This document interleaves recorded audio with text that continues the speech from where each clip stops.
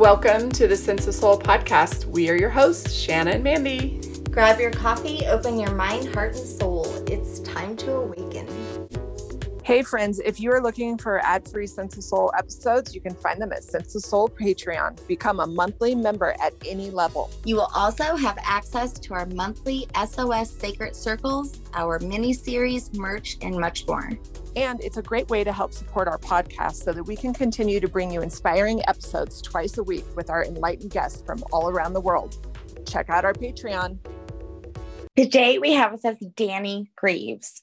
Danny is a multi-award-winning coach and therapist who helps people enjoy more fulfilling lives by creating strong self-confidence, better relationships, and positivity. He was awarded Prestige 2021 Life Coach of the Year Award and has helped individuals across the globe. He was also named one of USA Today's top 9 coaches to help level up your life in 2022. Danny is a childhood and relationship trauma expert, best known for using his groundbreaking psychological techniques to help his clients move on from painful past trauma, boost confidence, conquer self-expression, and achieve their dreams. Danny has authored multiple books, including a book I was reading this morning called Accelerated Trauma Resolution, the step-by-step guide to overcoming trauma. And I am so excited to talk to Danny all about his book and about his many amazing methods that he offers to his clients and that he's here to share with us today. Thanks so much for joining me, Danny. Hello.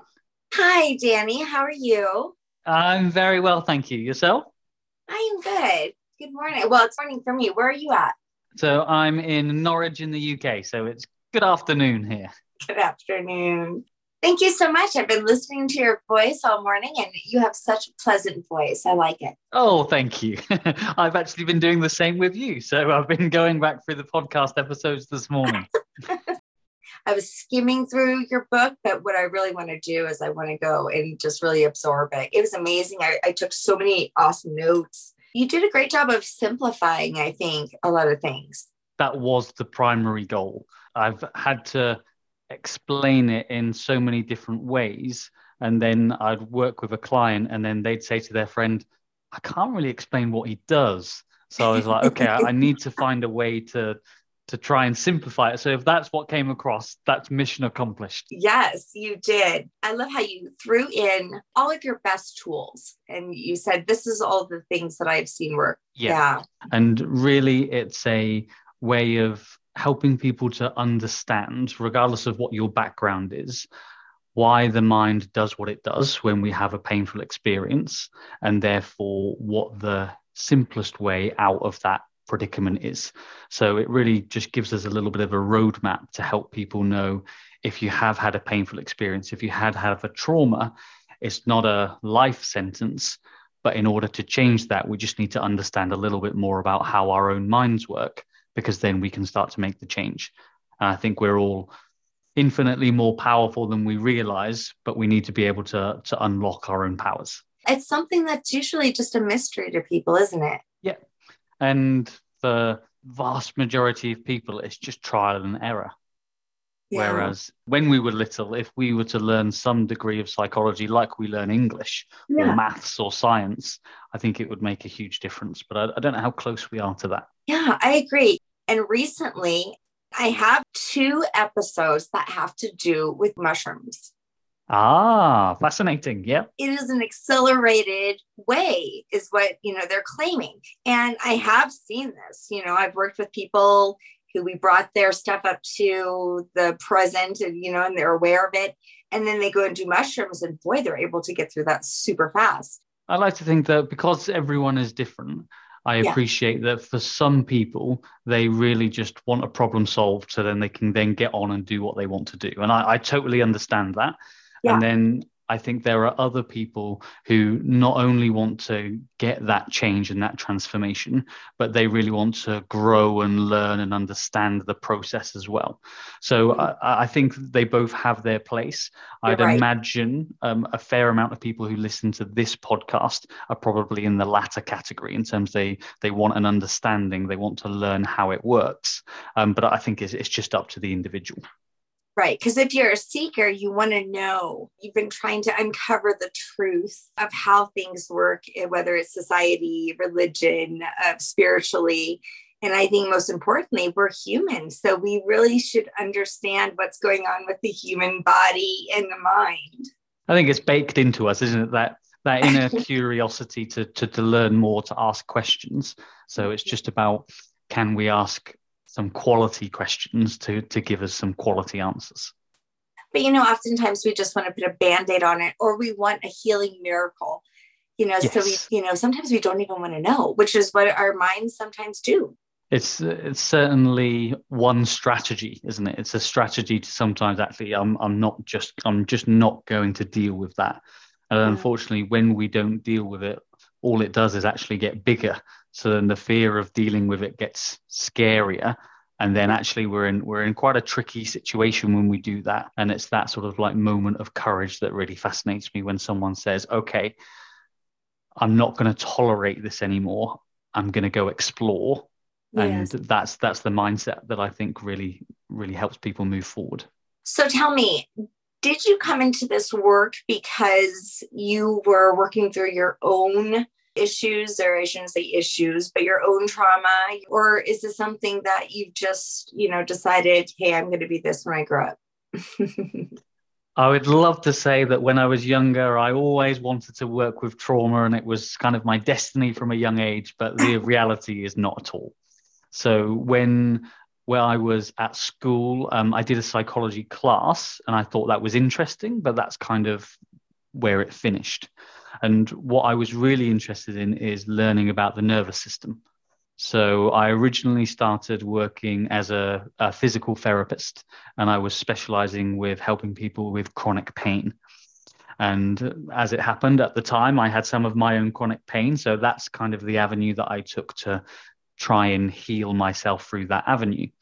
And then as I was on that journey, kind of somewhat out of the blue, I was introduced to the idea that actually our emotions can cause physical changes in the body, which can then lead to the sensation of pain. And I thought, well, that's interesting. And as I explored that then revealed that I'd been suppressing quite a lot of my own stuff that I'd been pushing away. And then when I started to learn how my mind works, that was the first time where I was actually sort of really lit up about learning something. I just consumed it and it just felt really natural. And I hadn't had that experience before. So in a very short space of time, I changed careers, quit my old job, started focusing on this. And then it's just been a really natural progression. Wow. Similar. I started out as a massage therapist, rubbing people's pain. I mean, they would see release for a bit because of that proprioception. I mean, their bodies would just like memory foams go right back to what it was. There was no real healing in it. I've been there. Yeah. And even now I have other therapists who will be like, all right, Shanna, I need your help because, I started to really see a lot of success with the energy work, with like the cranial sacral therapy, just when I was able to give people space to connect with their pain, just be quiet with it and listen to it. I think that being still, that being quiet in a safe space is often where actually change can just start to happen. And while we might look for someone to do something to us to help us ease those symptoms, actually when someone creates a space for us to then go inwards, that's actually where the actual healing occurs, I think. Yeah, like that's the miracle that you're looking for. It's right there inside of you. Isn't that awesome? It's wonderful. Yes. I know. I think it is. What I've learned lately, or not lately, but over the years, is that pain has been just a message. And it is, right? Pain is just a message from your brain, right? Telling you something is wrong. But I decided to listen to the message. And in turn, what ended up happening was I end up controlling the pain rather than the pain controlling me. Yeah. And can you speak about that? Because when you said that you had this, the similar experience with pain, what is going on? what's happening when we're experiencing pain like this? That's out of nowhere, that becomes chronic with, no injury. Yeah. Well, I think what you touched on, one of the key components in terms of being able to translate symptoms into feedback. So often we have pain or we have an illness and we judge that as something that we want to get rid of rather than actually translating it to try and see what the message is. And often, first of all, we'll have an influence or we'll have a change in our psychology. So we'll be aware of something, even if we don't give it too much energy, we'll be aware of something psychologically. And then if we choose not to do anything, so if we ignore that, then it starts to move into our physiology. Then it starts to move into the body, into the sensations, into the feelings. And then if we still refuse to listen to that, then it moves more into our sociology. So it affects our relationships, the people around us, the environment that we're in. So I think we do get plenty of opportunities, but we're all quite well trained at pushing those away rather than dealing with them.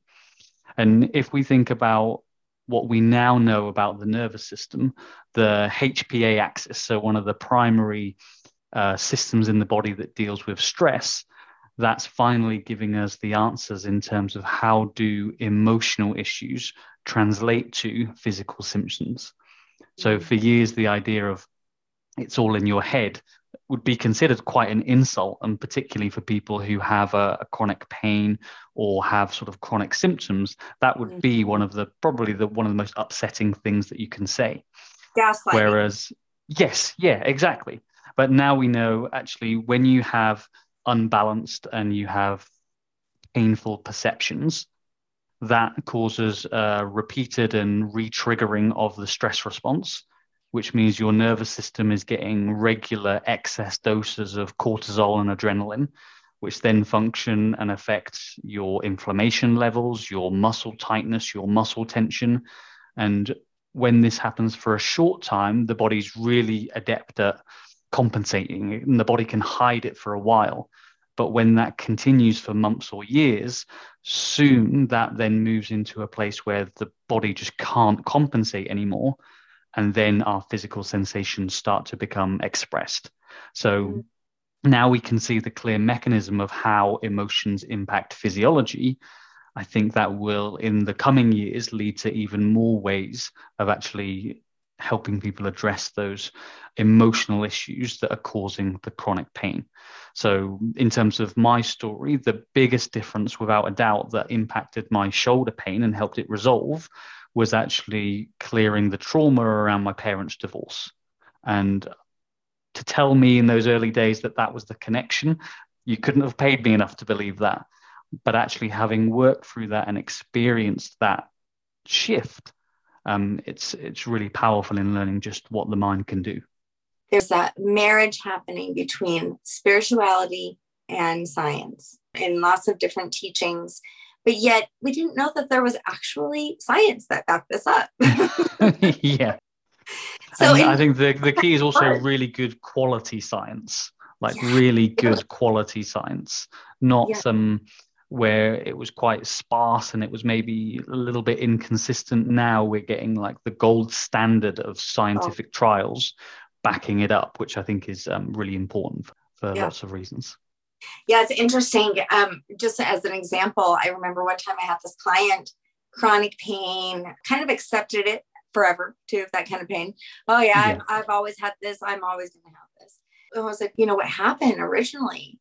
Oh, I got in a car accident. I was young, blah, blah, blah. What was going on around that time? Or, I was getting divorced and all this stuff. And sometimes I just do that, just throw out breadcrumbs, for them to kind of see that, maybe you were going through a hard time when you got that injury, and maybe it's living inside of you. And that's quite a revelation, isn't it? When even if you're given a few breadcrumbs, that can be something that's powerful in itself, to just start to connect the dots. And then we start to get a little bit curious and think, oh, well, could that be? And then we explore it, and then we start to get motion. Right. A lot of times I used to be so into like true crime. I love true crime. I like the mysteries. I mean, I want to research them and figure them out. Like, I'm so into it. I've always loved investigating. And, that kind of turned inward. I started to investigate like my ancestry, my DNA, the negative patterns in my family. I started to investigate what made me. We're always putting so much energy outside of ourselves. Yeah. And I think we end up putting more and more layers on. Whereas to get to really what we really enjoy, we actually have to go inward rather than putting more layers on. So it's even sometimes a little bit counterintuitive, because we sometimes have to ask some difficult questions and really sit with them, because we do have the answers, but we might not like the answers.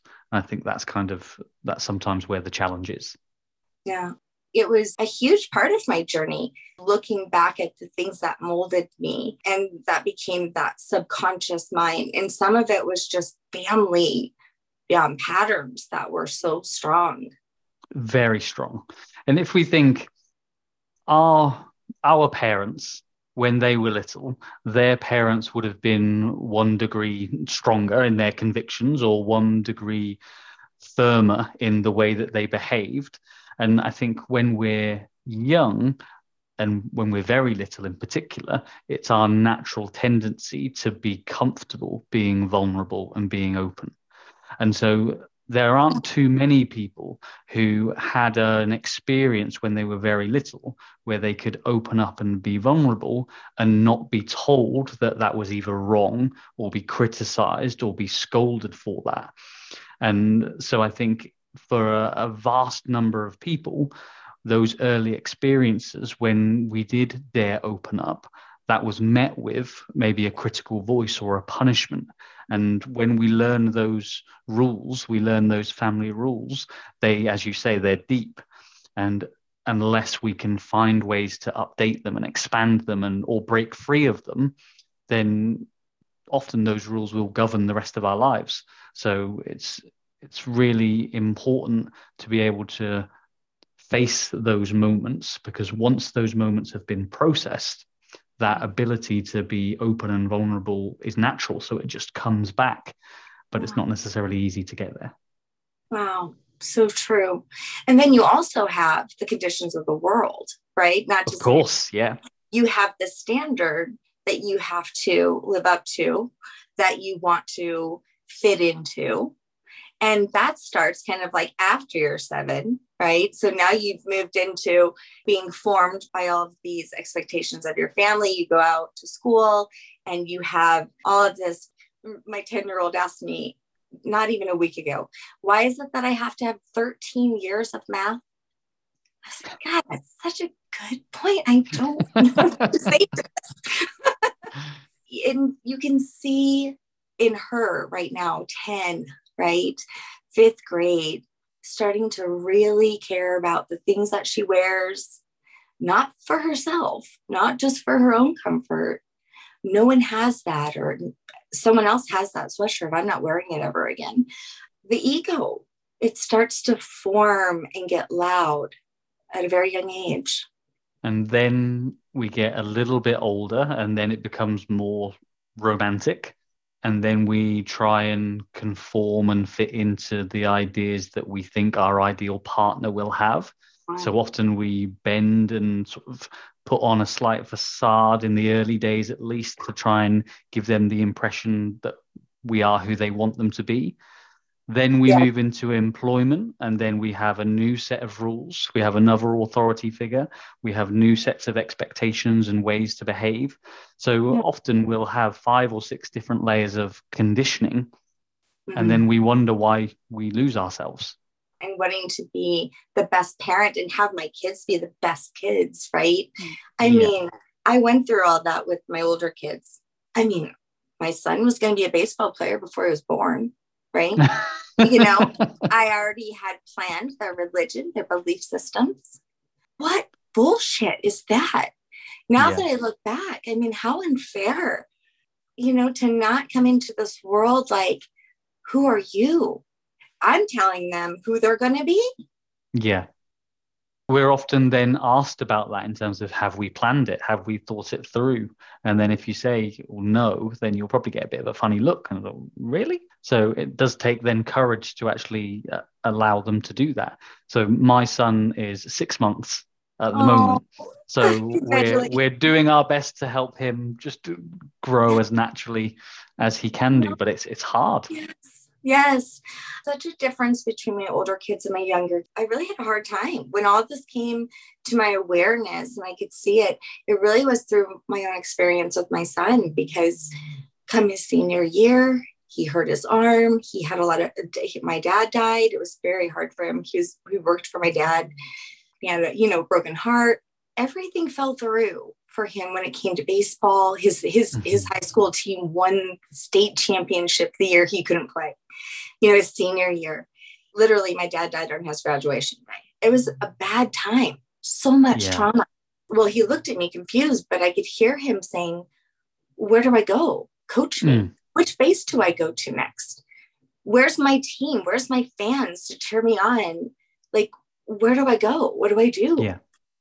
And I was like, oh my God, what did I do? And it wasn't just me. It was everyone. It was the community. Yeah, it's the community. Yeah. It was everything. And it's taken him a good 5 to 7 years, right? And I gave him that space when I realized it, right? I did. But it took him a long time to start just figuring out for the first time who he really was. Not, based on what everybody else wanted him to be. And it was hard, but I can understand why there's so many suicides. And I think when we don't understand how our mind works, and we believe strongly that actually there isn't a way to change the way that we're feeling, then some people start to think, well, that is the way out, because if I stay here, there's no possibility of change. Right. Or something's wrong with me. So right? There's something wrong, and it can't be changed. It's fixed. Yeah. So that's why I think it's so important that actually we help people learn how their mind works. And when we've got some relatively simple to understand tools, because they're human, they're natural to us, then we can start to really make changes. But if we don't have that option, if we don't have that choice, many people grow up and spend a lot of their lives thinking that their mind is working against them. And I think that's one thing that will be so powerful to change, to help people see that the mind is pliable, the mind is adaptable, it's flexible, but we need to know how to do that. Well, and I would say that in our family and maybe in many, many people's lives, you might hear, oh, you need to just go to church. Jesus is going to save you. And that is beautiful. It's not that I'm taking away from it. Jesus is a master healer. He was a great teacher. I'm not taking away from that. And I'm not taking away from community and support and love, right? Yeah. However, like you said, understanding like the root of it, that inside work for myself from experience, once you are aware to that, awakened to that, it's like it doesn't go away. It's that inner wisdom, isn't it? Yes. And I think if we were to take pretty much all of the religions all the way back, then I think a lot of their core pieces were about understanding the self, about finding balance, about certain sort of principles that actually could apply today. But I think over the millennia, those have often been changed and warped to such a degree that I think the key messages are often lost. So I read in your book about 3 principles that stuck with you that you had learned. One was consulting help or asking for help. That was my dad's biggest message. When anyone would work for him, he'd be like, please ask for help. If you don't know what you're doing, ask for help. So that was always a big one. But it's hard to ask for help. I've been there, been drowning before and did not want to lift my hand for help, because I was like, I do it myself. Because I had been let down before, and I got stubborn in that. Then the second one was asking questions. That was another thing my dad, if you don't know, ask a question. And then the last one, I think, am I saying these right? And the last one was receiving feedback. So it's really, if we want to achieve a transformation in something, so if we really want to change something, then we need those three key components. So we need to be able to actually seek someone who is an expert in that particular field.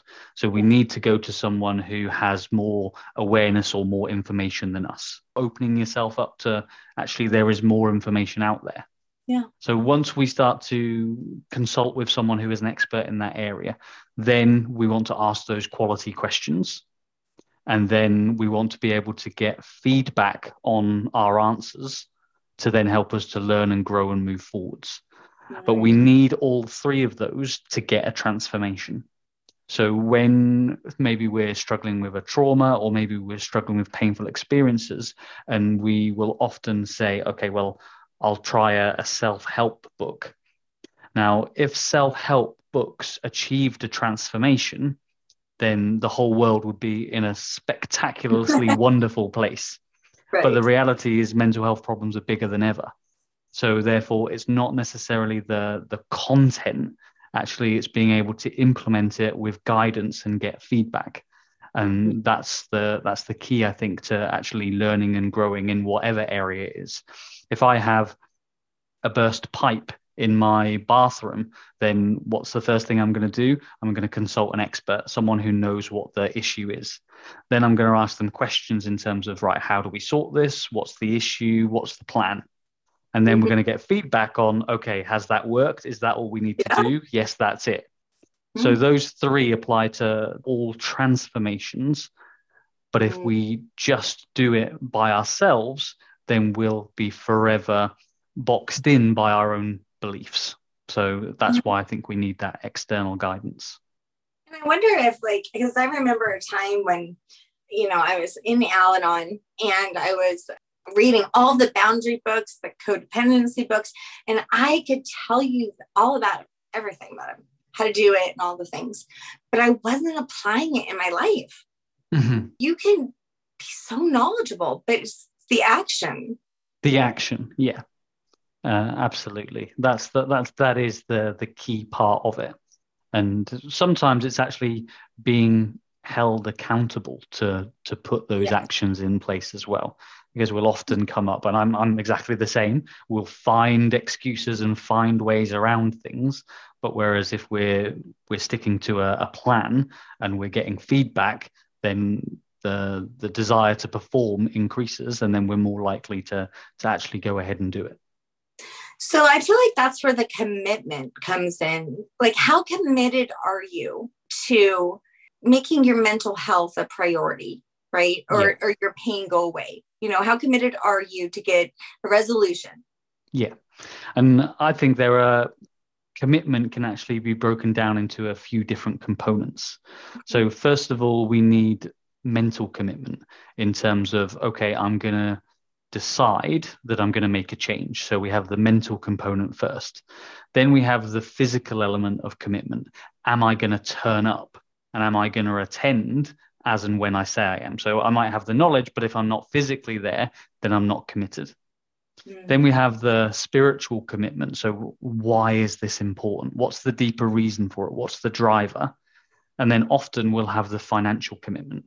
Because even if we have the previous three, actually a lot of the time things change when we put our money where our mouth is. And because of the way value systems work, we will find money for that which we value, and we'll run out of money for that which we don't. It's a mere miracle sometimes how I have been able to provide a Christmas for my 4 children at one point when I was single parent, right? I mean, it was, wow, I just pulled that off, right? If you want to pull it off, you will. Yeah. If it's important to you, you'll find that money. And that's why we need all 4. Because if we don't have all 4, one of them starts to slide, and then we're not truly committed. Okay, so here's my thing. A person can have an issue with each thing. I mean, sometimes people are so busy. right? They're just barely hanging on, and they never even give themselves 5 minutes to even consider maybe something is wrong here. And everybody else is going, whoa, right?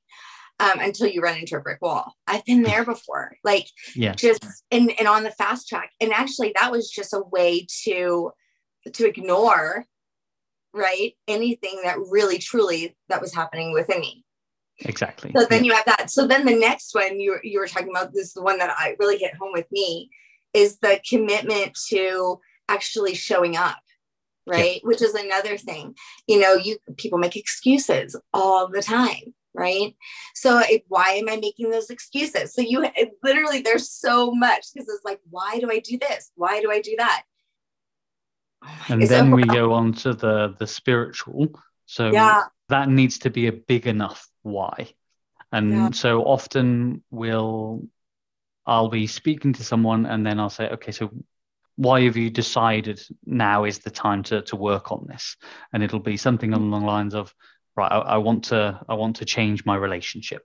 Like, okay, that's great. So it's a very common one, but that single idea by itself is too vague and general and broad to actually provide the energy needed to take motion. Whereas when someone can break that down and say, actually, I want to be more intimate with my partner in the morning. I want to be more free to go and do the things that I want to do on a Saturday evening. I want to be able to arrange time where I can be one-on-one with my partner when the kids aren't there.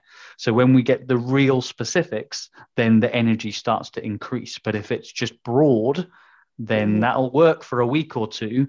And then when you need to show up on week 4, then it starts to drop a little bit. So we need the specifics. The brain does not like generalities. It doesn't give us tangible. It doesn't change our chemistry enough to make a difference. Yeah. So specifics are key. That's amazing. I like that point. And I think also just generally a lot of the things that when we look at ourselves that we want to change, it's because of the outside world. I want a better relationship with my partner. We're looking for our partner, basically to be better, or a lot of times, everything that we're seeking, love, trust, validation, all the things that we're not feeling inside of us, we're looking for outside. And it doesn't work. It's like, I've even noticed that. I mean, my relationship, for so long, it was so dysfunctional, but it was because I was dysfunctional in it, right? I can't change him. I can only change me. When I changed me, the whole dynamic of our relationship changed. Yeah. Cannot apply an external solution to an internal problem and then expect it to be solved. It might help. And I think the danger is sometimes it allows you to cope, which is, I think, probably one of the most dangerous things. Because when you allow yourself to tolerate and when you allow yourself to just cope, you can actually, as humans, we can do that for a long time. Yes. And it's just on the edge of tolerable. I actually looked up to people who did that before. Interesting. Yeah. That, like in my family, just watching my mama tolerate and be so patient, I thought it was honorable. I wanted to be like that. Isn't that insane? Well, it makes logical sense, but in terms of living a fulfilled life, that's probably not going to get you the way, the outcome that you want. Well, it looked good from the outside.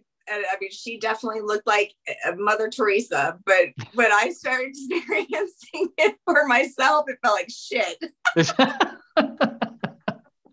So didn't work out for me. Didn't work. It didn't work out. But it's true, though. It's scary how long we can tolerate something. Yeah.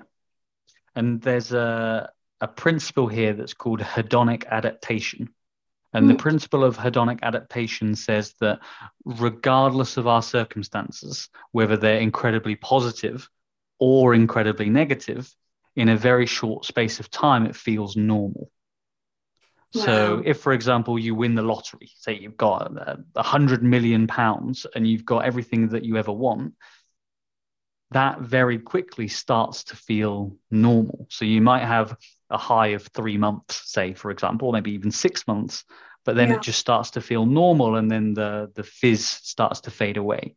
What's more troubling is that when we're in a toxic relationship, or when we're in a job that's unfulfilling, or when we're taking actions that are minimizing ourselves, if we do that for a short period of time, then that starts to feel like normal. And then all of a sudden we can go for a long period of time in a blink of an eye, and it's just normal. And the only way that we then contrast that is then either something more intense happens for you to then go, okay, now I need to change, or you get a glimpse of what happens on the other side of it. And then that contrast is enough for you to go, right, now I'm mentally, physically, spiritually, and financially ready to change. So hedonic adaptation is a really powerful idea, I think. God, so many people living like that, right? Oh my gosh. And it's just, you're not living authentically. I mean, you're masking who you truly are inside and what you truly want to do with your life. It's so sad. So I think that is what turns into pain. All of a sudden it's like, oh my gosh, my back is just hurting so bad. And are you stressed? No, everything's great. The best life in the world. Didn't you see my Facebook? We look so great. You don't sleep, right? You have anxiety. Yeah. I know I have anxiety for no reason. I'm so happy. Generalized anxiety. Been there. Yeah. Yeah. It's so crazy. It's just those masks we wear, I'm fine. I'm fine. Yeah. So just before we sort of started our call today, I had a conversation with a new client, and her primary symptom was overwhelming stress. Been there. And the challenge that she was talking through is that she would have a mountain of emails each day, and she couldn't feel like she could get through them, and that was just getting more and more and more stressed. But when we actually drilled down to it, she kind of got to the moment where she admitted, and she went, to be honest, my life's just not working. I'm not fulfilled in my job. I don't like what I'm doing. So therefore, the thought of doing that again tomorrow is just unbearable. And then the expectations she put on herself were to do everything all day in that job and have everything finished. So then we've got an unfulfilled career, and we've got unrealistic expectations, and then we've got a perfect storm for overwhelming stress. So often our stories don't hold up that well when we question them. Right. But we need to question them sometimes with some difficult questions. And that goes for me as well. That goes for you. We could all ask some questions, and we all avoid them to some degree. Well, and we could even start asking too many questions because we don't trust ourselves, or, the doubt that we have, like keep questioning myself, because maybe I'm not doing it right, or I'm not good enough for this and that. But there's so many things. Oh my God, it's such a mind fuck. Yeah. Oh my God. It's just a lot. But you know what? We're talking about everybody's mind, and it just comes to just yours. Nobody knows it better than you. You just don't realize that you do. Yeah. So how do you start? If they come to you and they say, I have all these problems, what is your way to get to the root for them?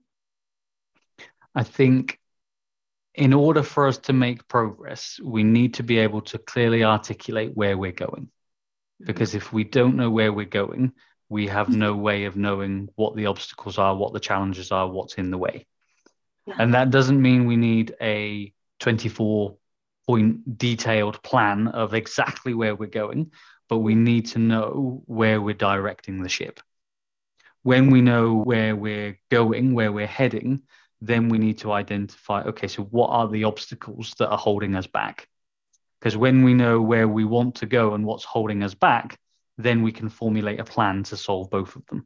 Right. So it's really chunking it down into small pieces, getting clear on where we're going, and then committing to getting there. And sometimes people think of trauma as like, oh my God, it's been this huge use by, somebody close to us. It doesn't always have to be that. You mentioned divorce, which is kind of a common thing. Sometimes it's just, I have a ridiculous memory I mean, it's so minute. I mean, it was like my dad, he was so disappointed I didn't want to play softball. I mean, he even talked about it on his deathbed. You know, I actually, at that point, I was already kind of awakened, and I was like, good Lord, this poor man. He's going to take this with him to his death.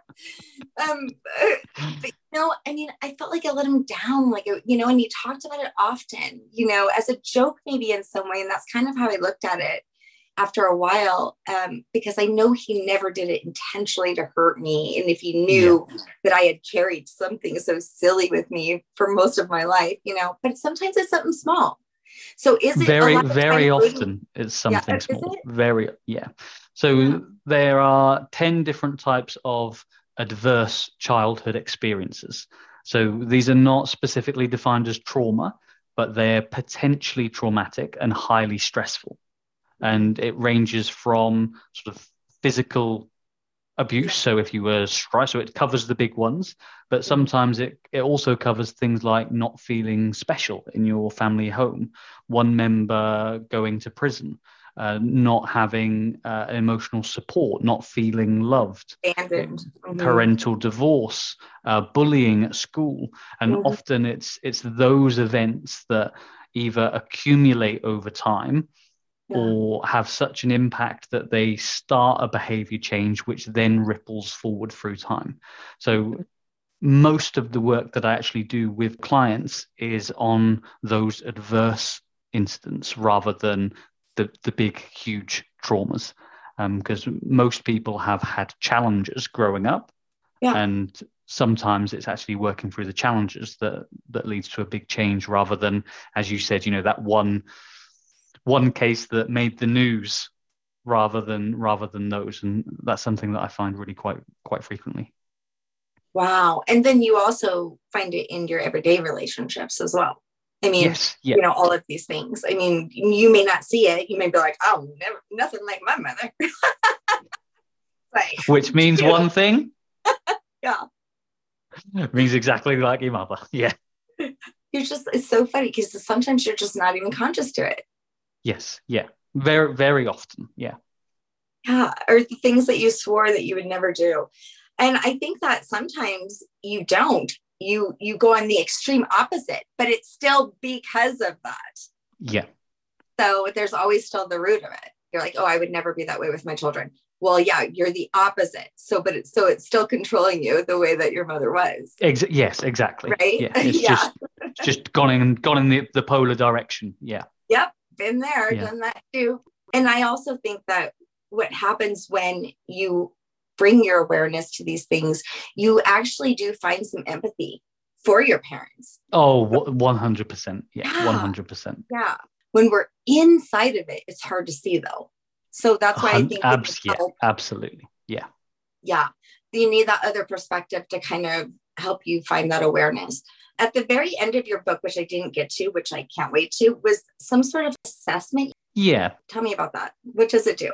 So when you work through the book and you kind of get like a really good grip of what's going on, then you can go through the free assessment, which takes about 4 or 5 minutes. And it just asks you some specific questions about your history and about any symptoms that you're having to find out if actually, first of all, if you believe that after going through the book, that approach would work for you. Now you've got a bit of a grounding.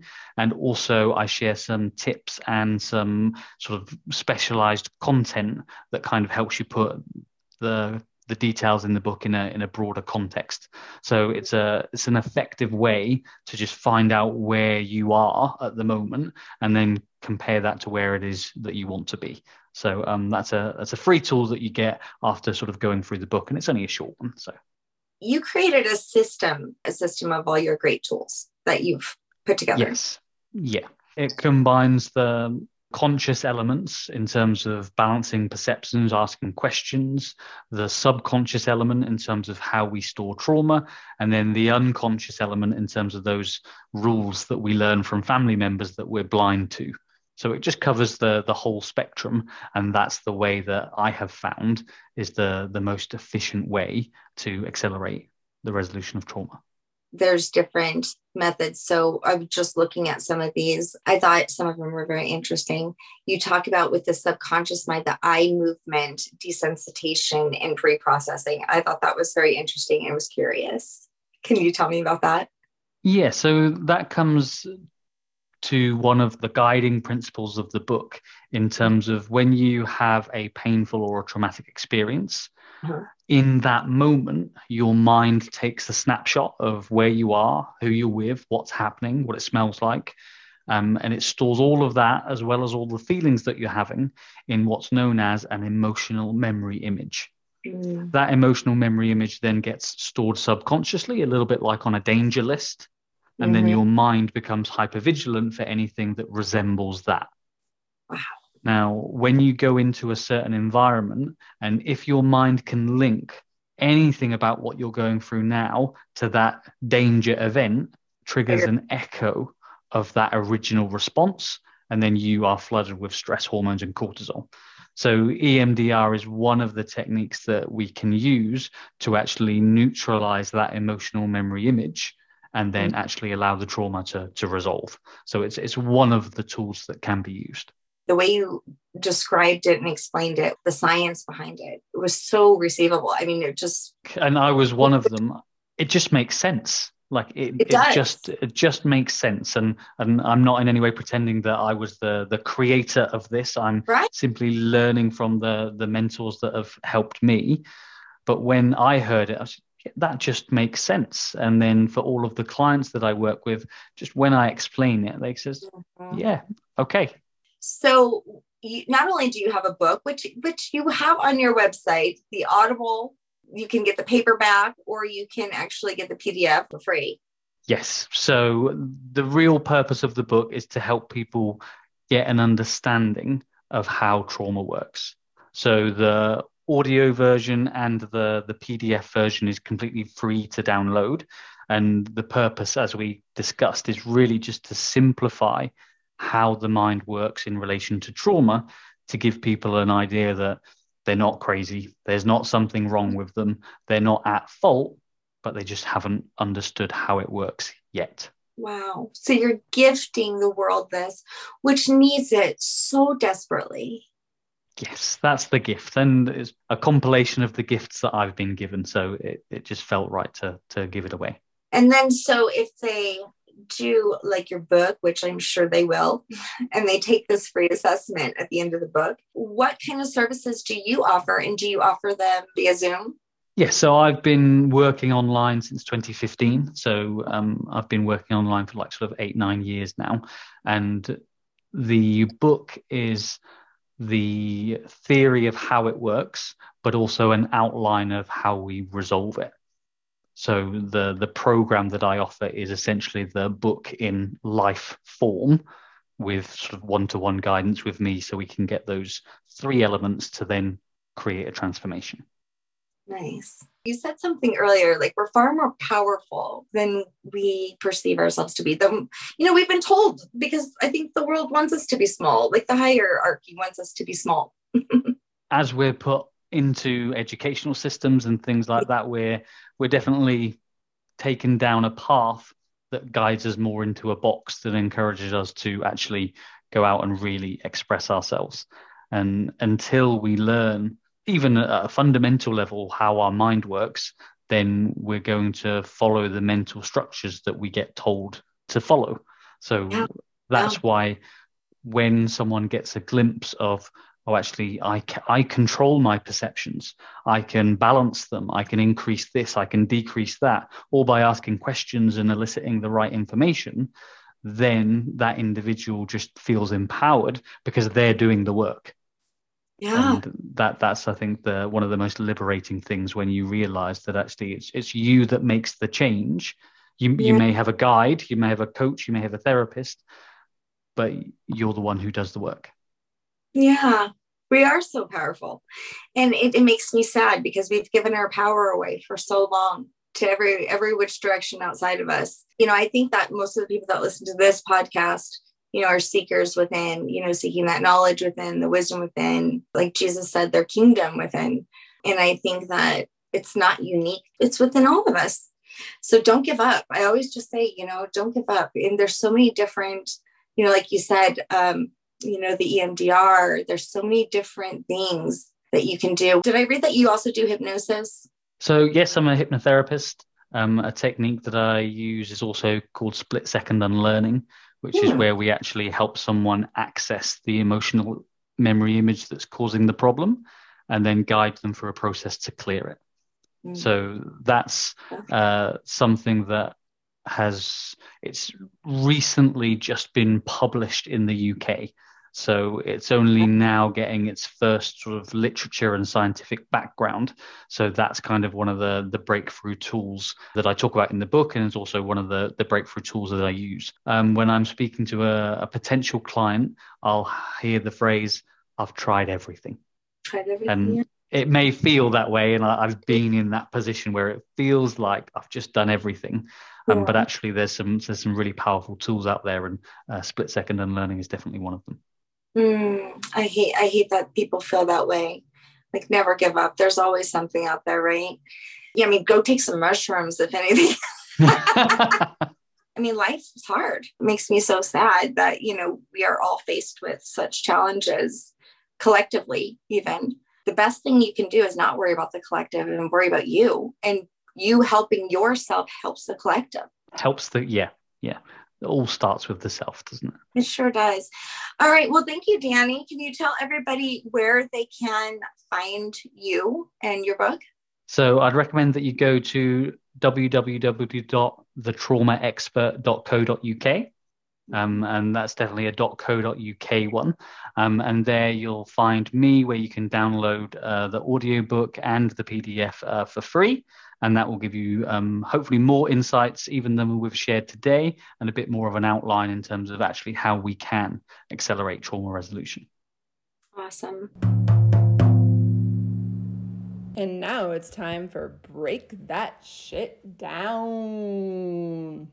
On a daily basis, think about the single biggest challenge you've had that day, and then ask yourself, how is that challenge helping you to grow?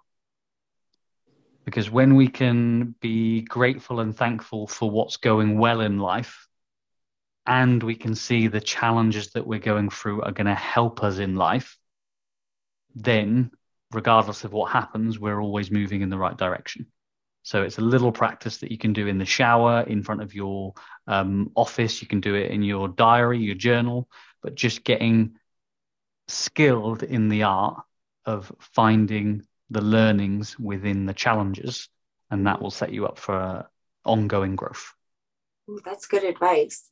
Just recently, I began to, at night, just kind of like, oh, what happened today? Let's just like unfold it all. So that way I make space for some good dreams. Yes. Yeah. And, I think that I'm going to add that. I'm going to start adding that. What was the lesson, that I learned? When we practice that on the little things, it's easier. I'm not saying it's easy, but it's easier to apply to the bigger ones. Does that actually become like a new neural pathway? Exactly. Yeah. Danny, nice to meet you. Lovely to meet you. Thanks for being with us today. We hope you will come back next week. If you like what you hear, don't forget to rate, like, and subscribe. Thank you. We rise to lift you up. Thanks for listening.